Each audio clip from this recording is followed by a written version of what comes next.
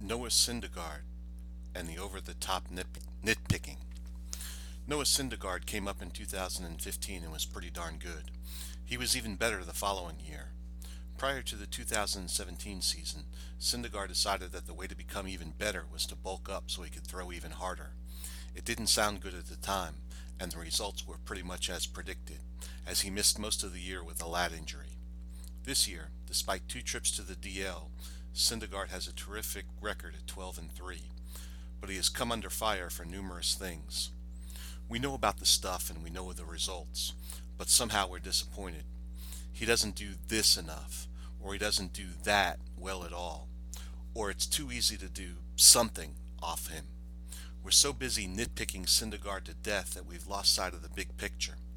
And that big picture, or bottom line if you will, has Syndergaard with a 3.8 Fangraphs WAR, the 15th best mark among all pitchers in the majors. And that's with him making 9 fewer starts than Max Scherzer. Imagine what his numbers would look like without 2 DL trips. Here's a line from Elvis Costello that seems appropriate. Why do you have to say that there's always someone who can do it better than I can? But don't you think that I know that walking on the water won't make me a miracle man?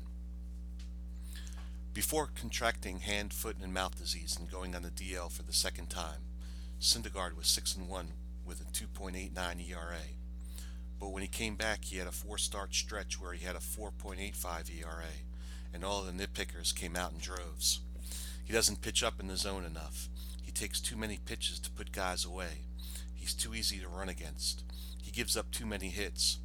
These complaints have come from all corners. There's not one person who said they were happy with Syndergaard and left it at that. It always came with a but, and then fill in the blank with whatever complaint this particular person held dear. In his last 5 starts, he has a 2.86 ERA with a 12-12 whip and is 4-0. You would think that would turn the butts around. However, you'd be wrong. But 2 of those starts and wins have come against the Giants. But he gave up 4 runs against the Cubs. But he gave up 12 hits and 5 walks against the Phillies. But he allowed 6 steals, including 3 against the Red Sox.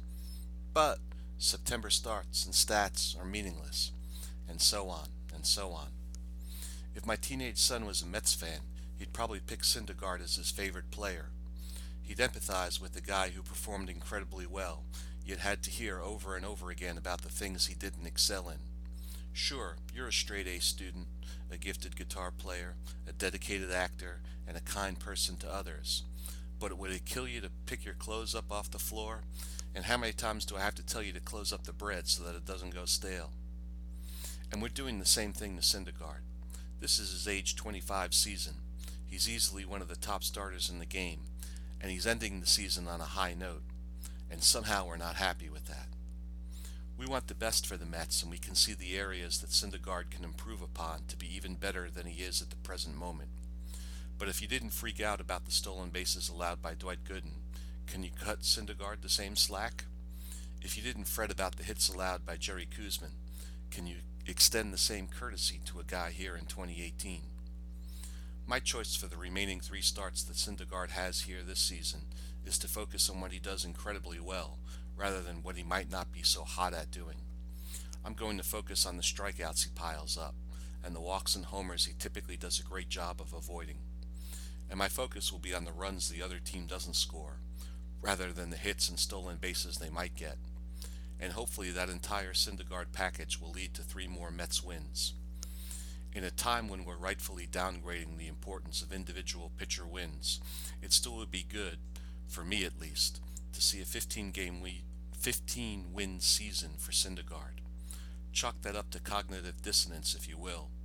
My thinking is that it would be a nice validation to a challenging season for the young Mets ace in a year where he battled both injuries and over-the-top nitpicking.